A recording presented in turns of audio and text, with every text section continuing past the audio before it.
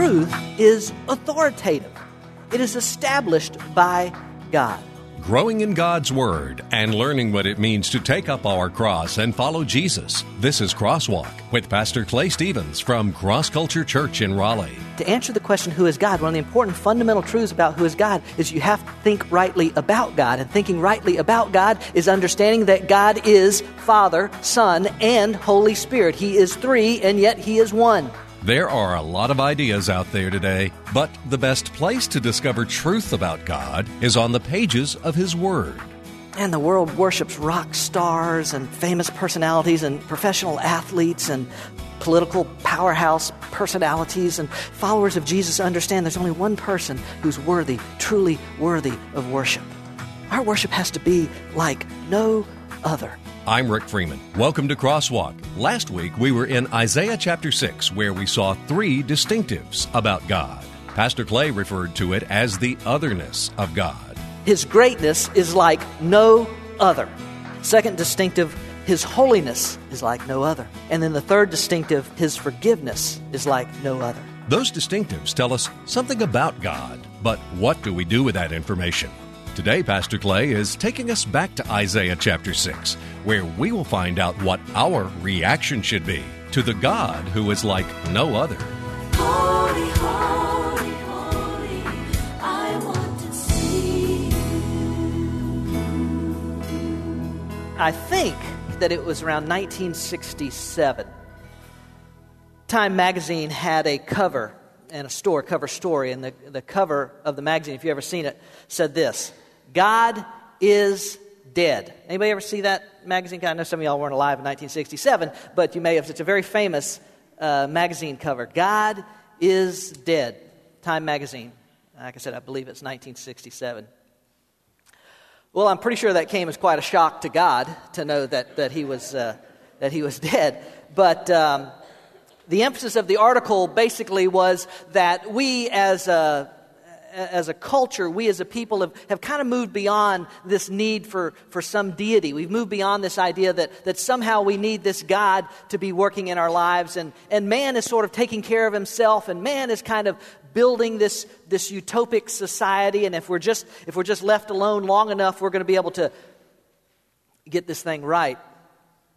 Well, you know, it's 67, 77, 87, 97, 2007, 42 years since then. And I've lived through those years, and I got to tell you, I really don't see things getting better. I see just the opposite, it seems like, in our culture and our society. I tell you that because we started last week to try and answer this question about who is God. And to answer that question, we need to understand what culture thinks, what some people think, but ultimately, it's important that we know what God thinks, of course. If God is dead, it seems strange to me that His autobiography continues to be the number one bestseller year after year after year. That's the Bible, by the way. Yeah. Last week, if you were here, you remember I mentioned this word theology. Theology means the study of God. Well, that's what basically we've been doing for hundreds, thousands of years. Who is God? Man's been contemplating this idea and trying to figure it out. I told you then, last week, and I say it again now, in some respects, you never answer that question completely because we can never completely know God. Not in the sense that we can understand Him completely. We are finite creatures. God is infinite, and that just doesn't plug in. And yet, as I said last week, God has invited us to know Him. This morning, we're looking again in the book of Isaiah chapter 6. We're going to read again this passage of Scripture, verses 1 through 8, in an attempt to continue answering this idea of who is God. Now, we looked at three distinctives last week. I'm going to summarize those again very briefly. And then we're going to go this morning to what the three reactions should be. What should my reaction be to who this God is that we discover in Isaiah 6? And there's much more that we learn about Him in other places. But Isaiah chapter 6, if you brought a copy of God's Word, I invite you to open it this morning there. As you've no doubt noticed this morning, the tables are set for the Lord's Supper this morning. First time that we've had the opportunity to do it here in the high school. I just want to say this right up front so that you understand that you don't have to be a member of Cross Culture Church to participate in the Lord's Supper. You have to be a member of the body of Christ. The Bible is very clear about that you should know Christ as your Savior. You should have trusted Him and Him alone for your sins. And we'll talk about that in a few moments. You should be living as best you know in accordance with God's will for your life. In other words, there's no intentional, purposeful sin that you're holding on to and refusing to let go of, and that you're just living with in your life. Paul says in 1 Corinthians 11, you better not partake of the Lord's Supper if that's where you are. But other than that, the invitation is for all those who know Christ to come to the table. In a few moments, we're going to give you the opportunity to do that. I say this up front. We usually have it where folks can come forward and respond. In here in the high school, it's very practical. We have to do it this way. We're trying to protect the carpet and everything in here in the high school. So we have the tables for. You'll come forward.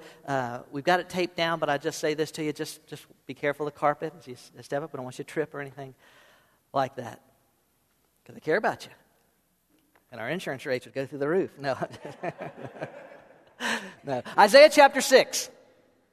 You here? You with me? Yeah, we've worshiped the Lord already this morning musically in a great way. We're going to continue to do that in a few moments. In the year of King Uzziah's death, I, meaning Isaiah, saw the Lord sitting on a throne, lofty and exalted, with the train of His robe filling the temple. Seraphim stood above Him, each having 6 wings. With 2 He covered His face, and with 2 He covered His feet, and with 2 He flew.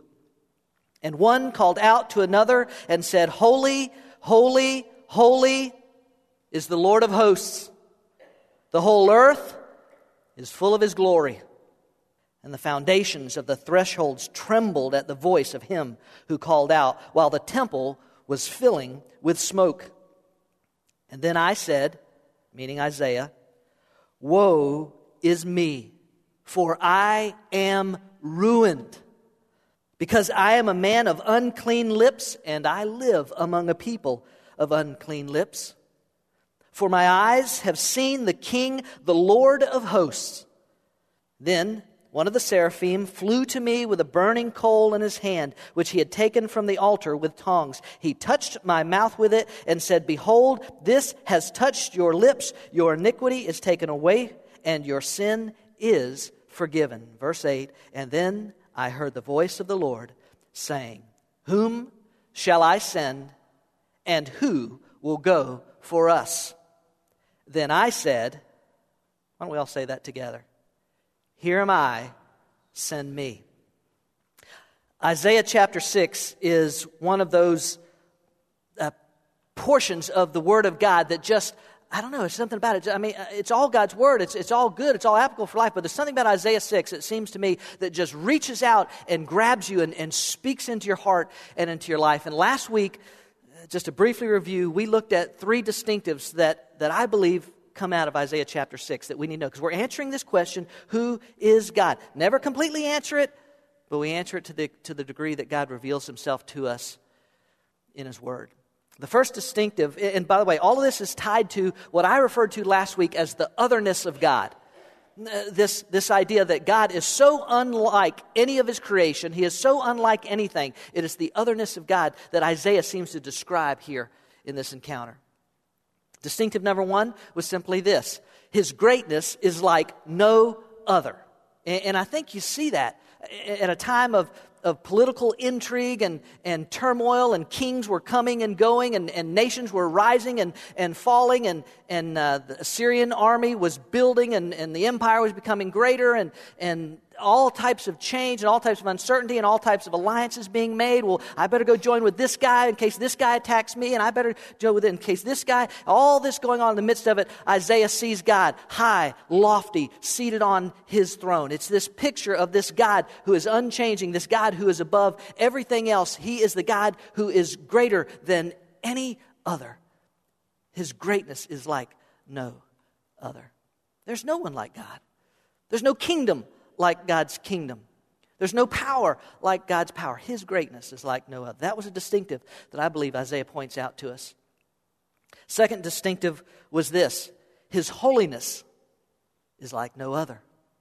In verses 2 through 4, we're introduced to these, as I said, read a moment ago, we're introduced to these seraphim. The word means burning ones, the burning ones. I believe burning meaning they're a reflection of the holiness of God, the greatness of God as they are in His presence. They're the seraphim, they're the burning ones, and their message is just as clear can be. Holy, holy, holy is the Lord God Almighty. The whole earth is full of His glory. Isn't that a very majestic, a very powerful statement that speaks of the otherness of God? He is separate. He is distinct. He is pure. He is untainted. He is holy.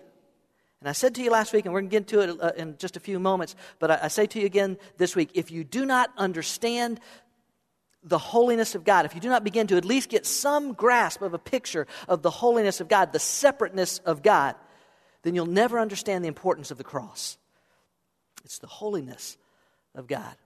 It's like no other. And then the third distinctive that we looked at briefly last week was this: His forgiveness is like no other.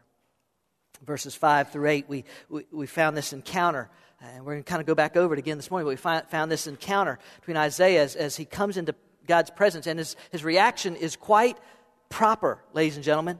To come into the presence of God in all of His holiness and greatness is to expose ourselves, and I'll talk about that in just a moment, But Isaiah is totally undone. He says this: I'm undone.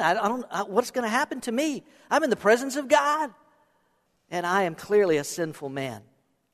And we got the whole encounter of the seraphim flying to him with the coal that's on fire and it touching his lips. It's all of it. It's this picture of God's ability. Here's what it points out to me about God's forgiveness. Just three ideas about His forgiveness. One of them is this: His forgiveness is unearned. Isaiah says, "Man, what am I going to do? There's nothing I can do here. I can't do a thing about this. I'm ruined," is what he says. I'm ruined. In other words, I'm in big trouble here. There's nothing that he can do. It's very important that you and I recognize that there is nothing that we can do about our sin, not in ourselves. Second idea was this: His forgiveness is complete. Notice the seraphim says, "Your sin is forgiven. It is taken away from you. It is removed."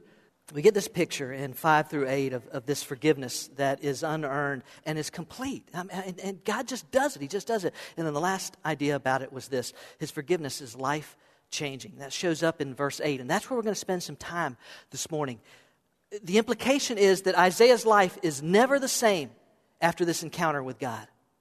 He's never the same as a result of this encounter with God. Can I tell you that when you encounter God, when you truly encounter God, it ought to be life-changing.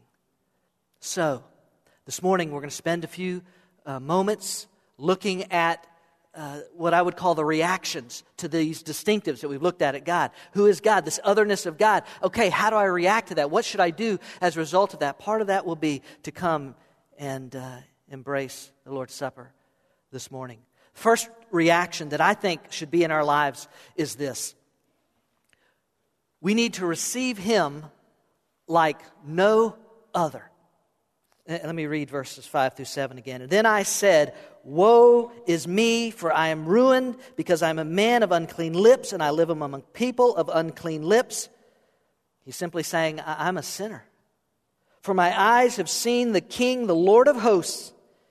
And then one of the seraphim flew to me with a burning coal in his hand, which he had taken from the altar with tongs. He touched my mouth with it and said, "Behold, this has touched your lips. Your iniquity is taken away, and your sin is forgiven." It is to receive Him like no other. As I said a moment ago, Isaiah's response here, after seeing God in all of His greatness and all of His holiness and all of His otherness, Isaiah's response is exactly as it should be. To recognize, oh my goodness, my inadequacies, my sinfulness in the presence of a God who is holy. Any of y'all ever watch any of those CSI kind of shows? Any of y'all watch some of them? It's okay, you can raise your hand if you do. It's not a sin, I don't think. NCIS, that's my favorite one. I like NCIS. CSI, all those kind of, you see those, and one of the tools, it seems like, that those crime scene investigators use a lot of times is when they go in, they usually have some kind of light. I mean, I don't know if it's a black light or something a little more sophisticated than that, but they have this some kind of light that they shine on the walls and on the floor and all that kind of stuff, looking for things that perhaps the naked eye might miss. Even if a person perhaps has tried to clean the scene with this light, it exposes if there's blood spatter, some type of DNA evidence or something like that. Even if someone's tried to keep something hidden or something in the dark, this light that they bring in there exposes what somebody doesn't want anybody else to see. I think that's exactly what ought to happen in our lives. When we come to this recognition of just how great God is and how holy God is, that the holiness of God is like this light that shines into our lives and it exposes to us. First and foremost, it exposes to us our own sinfulness, our own sin. And why would the response be anything else but God? As Isaiah says, I'm a sinner. I have no hope. We have to receive Him like we receive no other. A couple of years ago on Larry King Live, there was a very popular, prominent preacher on the Larry King Live show. And he was asked, why is it that your message never seems to really say anything about sin or guilt or repentance or anything like that? Your message never seems to say anything like that type of thing. And he responded and he said, Larry, my message is a popular one. My message is a message of positiveness. I want everyone to experience their best life now. I want them to know of God's blessings that He wishes to give to them. That's a negative message, Larry. I don't like to go there. I know I'm probably being a little more sarcastic than I should be. I know, I probably am. But listen, I get. Can I tell you this? I get angry with that kind of message. Because if you've never been where Isaiah is in this moment, if you've never seen yourself in the reflection of God's holiness, if you've never understood what sin actually is to a holy God, if you've never been where Isaiah is in this moment, seeing himself, seeing God, then I'm telling you, you will never understand who God is and what your need is for Him. You'll never have your best life now because you'll never come to a place of knowing what it is to be in relationship with Him. Receiving Him like no other means recognizing that He is like no other. Receiving Him like no other means that He is the only one who is deserving to be called Lord of my life. That He is the one that gets to make the determinations of the directions for my life and the plans for my life and not me, myself. It means receiving Him with a recognition that His sacrifice made it possible for me to even contemplate the idea of being in a relationship with Him and having the idea of life more abundant and have life with purpose and meaning and promise and all of those other things, that it's only because of what He did for me that even makes that possible. Do you know this passage of Scripture in Isaiah chapter 53? Surely our griefs He Himself bore, and our sorrows He carried, yet we ourselves esteemed Him stricken, smitten of God, and afflicted.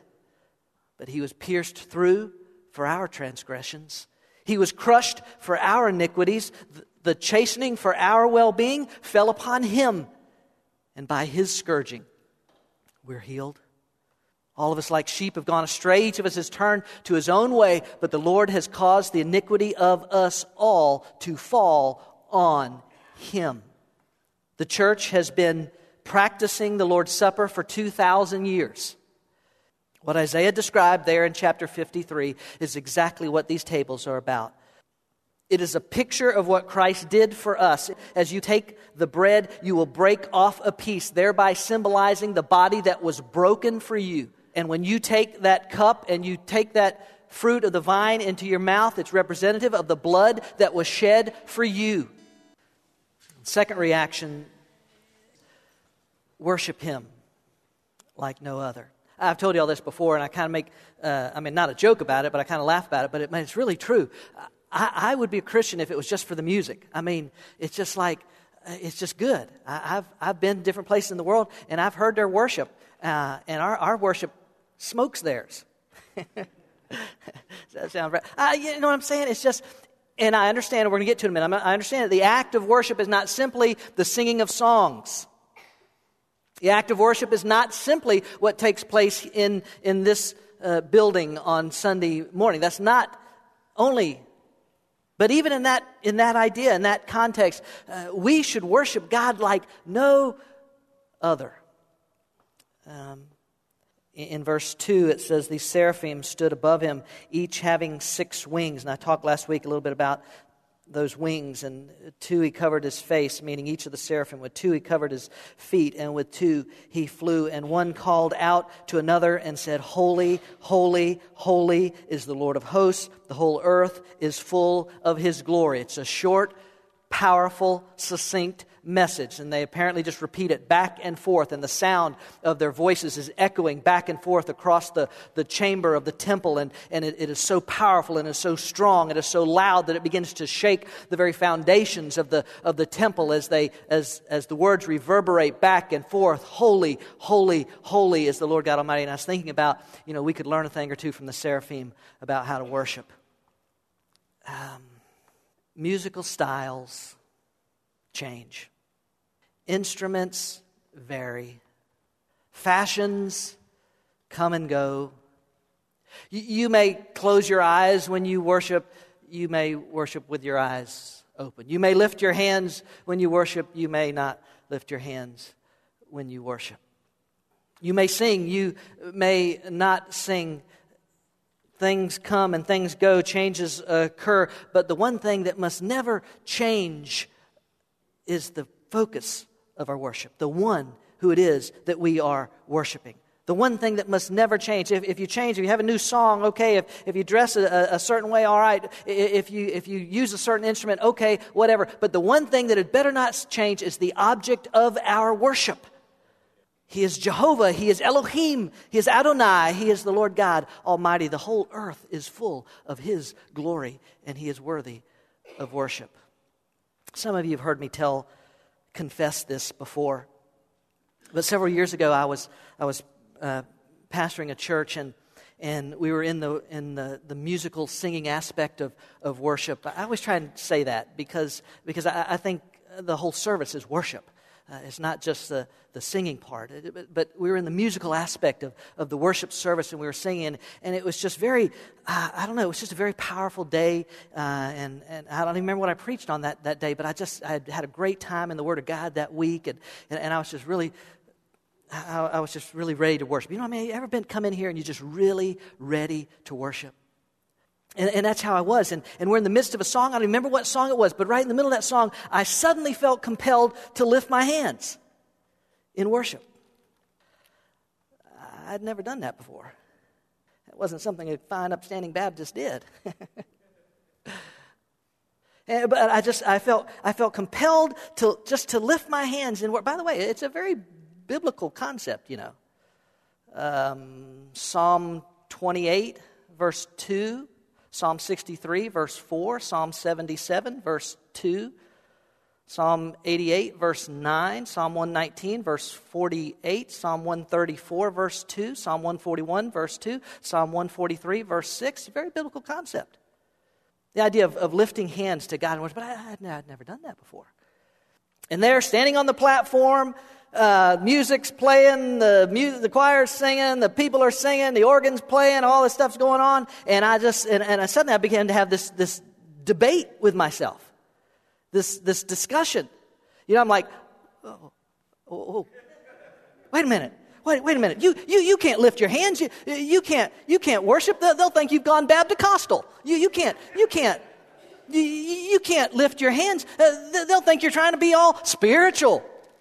You can't lift your hands. They'll think you're showing out. You can't lift your hands. They'll start talking about you. You can't lift your hands. They'll think you're trying to be somebody. You can't. And this is what's raging around in my mind. It's really spiritual, isn't it? This is what's going on in my mind. And just in the midst of all that, as that's going on, God in that instant, spoke into my life just as clearly as if he'd said it out loud. I'm telling you, it was just as clear as if he'd said it out loud. And I'm saying, I can't do this because they'll think this about me, and I can't do that because they might say this about me, and I can't do this. And just that, God spoke into my life, and God said these very words. I'm telling you, he spoke right into my life, and he said, I didn't even know this was about you. And in that instant, I can tell you now, today, standing there on the platform, my eyes filled with tears because I was brought to such conviction in that instant. And I just confessed, I just said, God, forgive me for making worship more about me than about you. Now listen, honestly, I don't tell that story. I'm not saying that you ought to lift your hands or not lift your hands. I don't care if you close your eyes or don't close your eyes. I'm not looking at you anyway.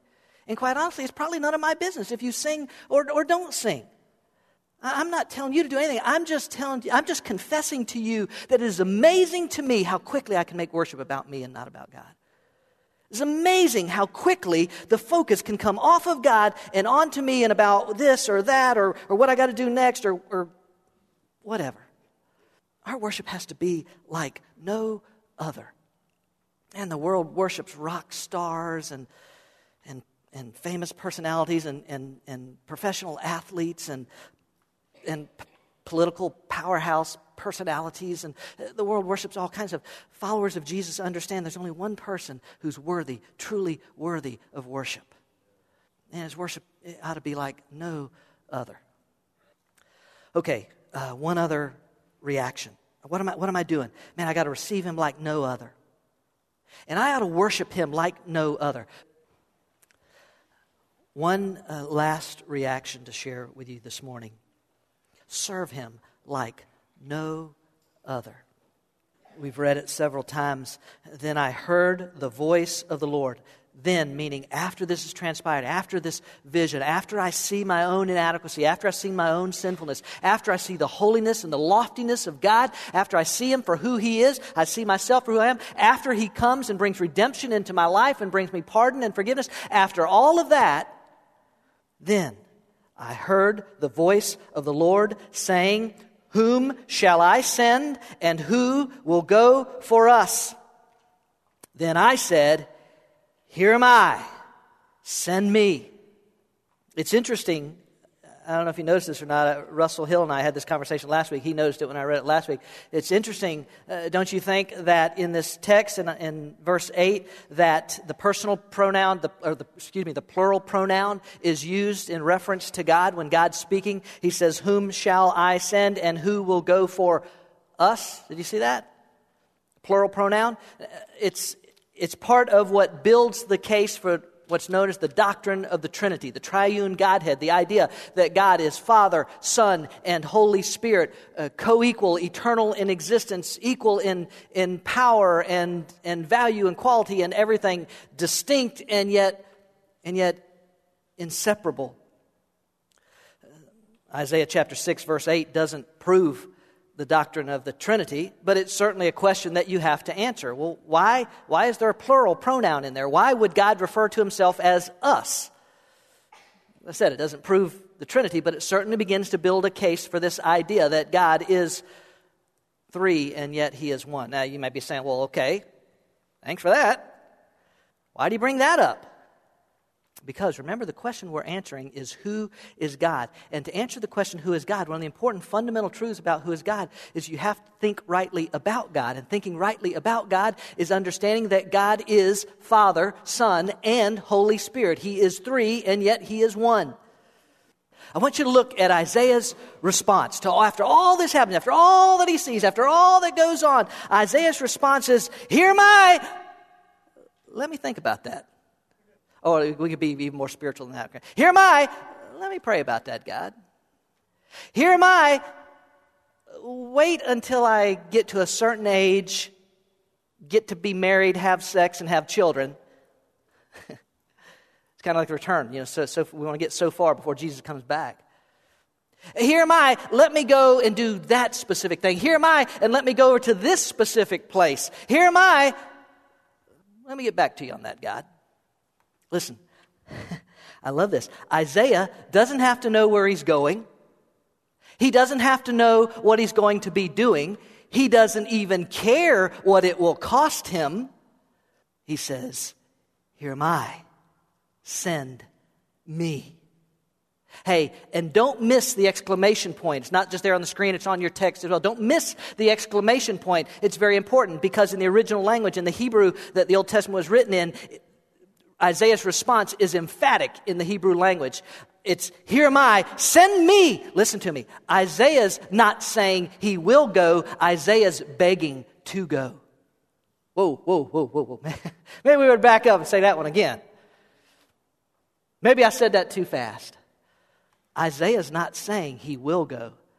Isaiah's begging to go. God, don't look any further. God, it's like Cotter. Welcome back, Cotter. Horseshack. Send me. God, let me go. I'll do it. I'll answer the call. You don't even have to ask anybody else. Please, God, let me go. He's begging to go. Psalm 100, I think Psalm 100 verse 2 says, serve the Lord with gladness. God, let me do this, please.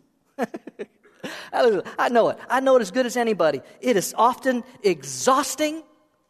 It is seldom truly appreciated for what you do, but it's always worth it because it's always for the King.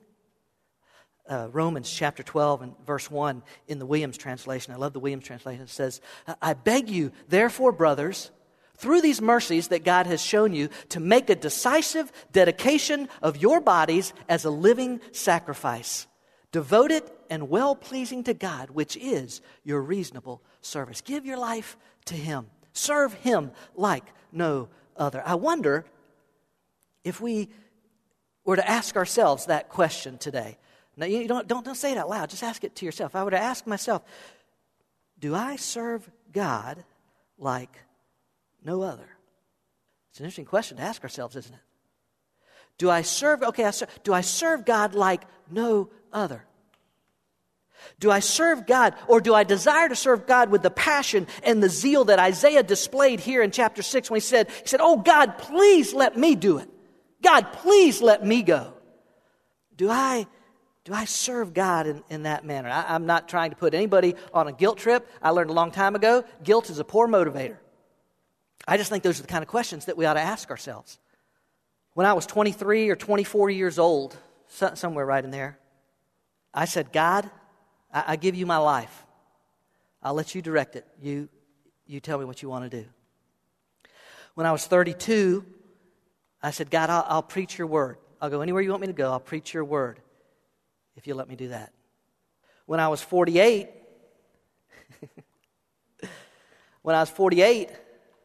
I said, God, I'll plant a church. I'll start from scratch with a group of people that are willing to believe in the vision and ride this thing as far as God will take it. God, I'll do that. I'll do it. All I'm saying to you is this. I don't care if you're 8 or 18 or 80. We ought to still be asking the question. We ought to still be saying, God, what do you want me to do? God, how do you want me to serve? We ought to still be willing to say, here am I, send me. What an awesome God. Isaiah's reaction to his vision of God is a model for believers today. We can't work our way to Him. We can't be good enough for Him to accept us. We have to acknowledge our sin, as Isaiah did, and our inability to do anything about it. Christ's sacrifice made it possible for us to be adopted into the family of God. That causes us to worship Him like no other, because there is no one else who is worthy of worship. Finally, like Isaiah, the burning passion of our heart should be to serve Him like no other. There's a new Crosswalk lesson each week available at crosswalkonline.org and at crossculturelife.org. Visit us online and find out how you can join one of our life groups and participate in the small group study of The Truth Project. And join us next week as Pastor Clay continues this timely and life-changing series. Cross Culture Church has a new home in Raleigh. We invite you to join us for our weekly cross-culture worship with upbeat, Christ-centered music and timely, encouraging biblical messages, celebrating the goodness of our God and what it means to be in a relationship with Him. Cross Culture Church meets Sunday mornings at 10:30 in the auditorium at the Leesville Road High School, a mile and a half south of I-540, exit 7. We welcome anyone looking for a place to learn about God's plan for their life. At Cross Culture, you'll find a community of believers with the desire to be used by God to show that a life built on the finished work of Christ on the cross is where you'll find what you're looking for.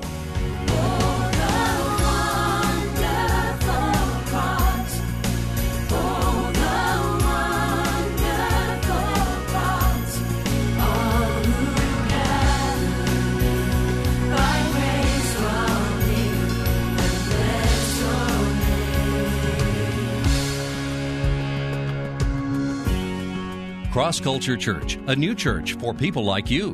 Learn more about us, who we are, what we're about, what we do, and what we believe. Visit us online at crossculturelife.org. Cross Culture Church, taking the cross to our culture and taking our culture to the cross.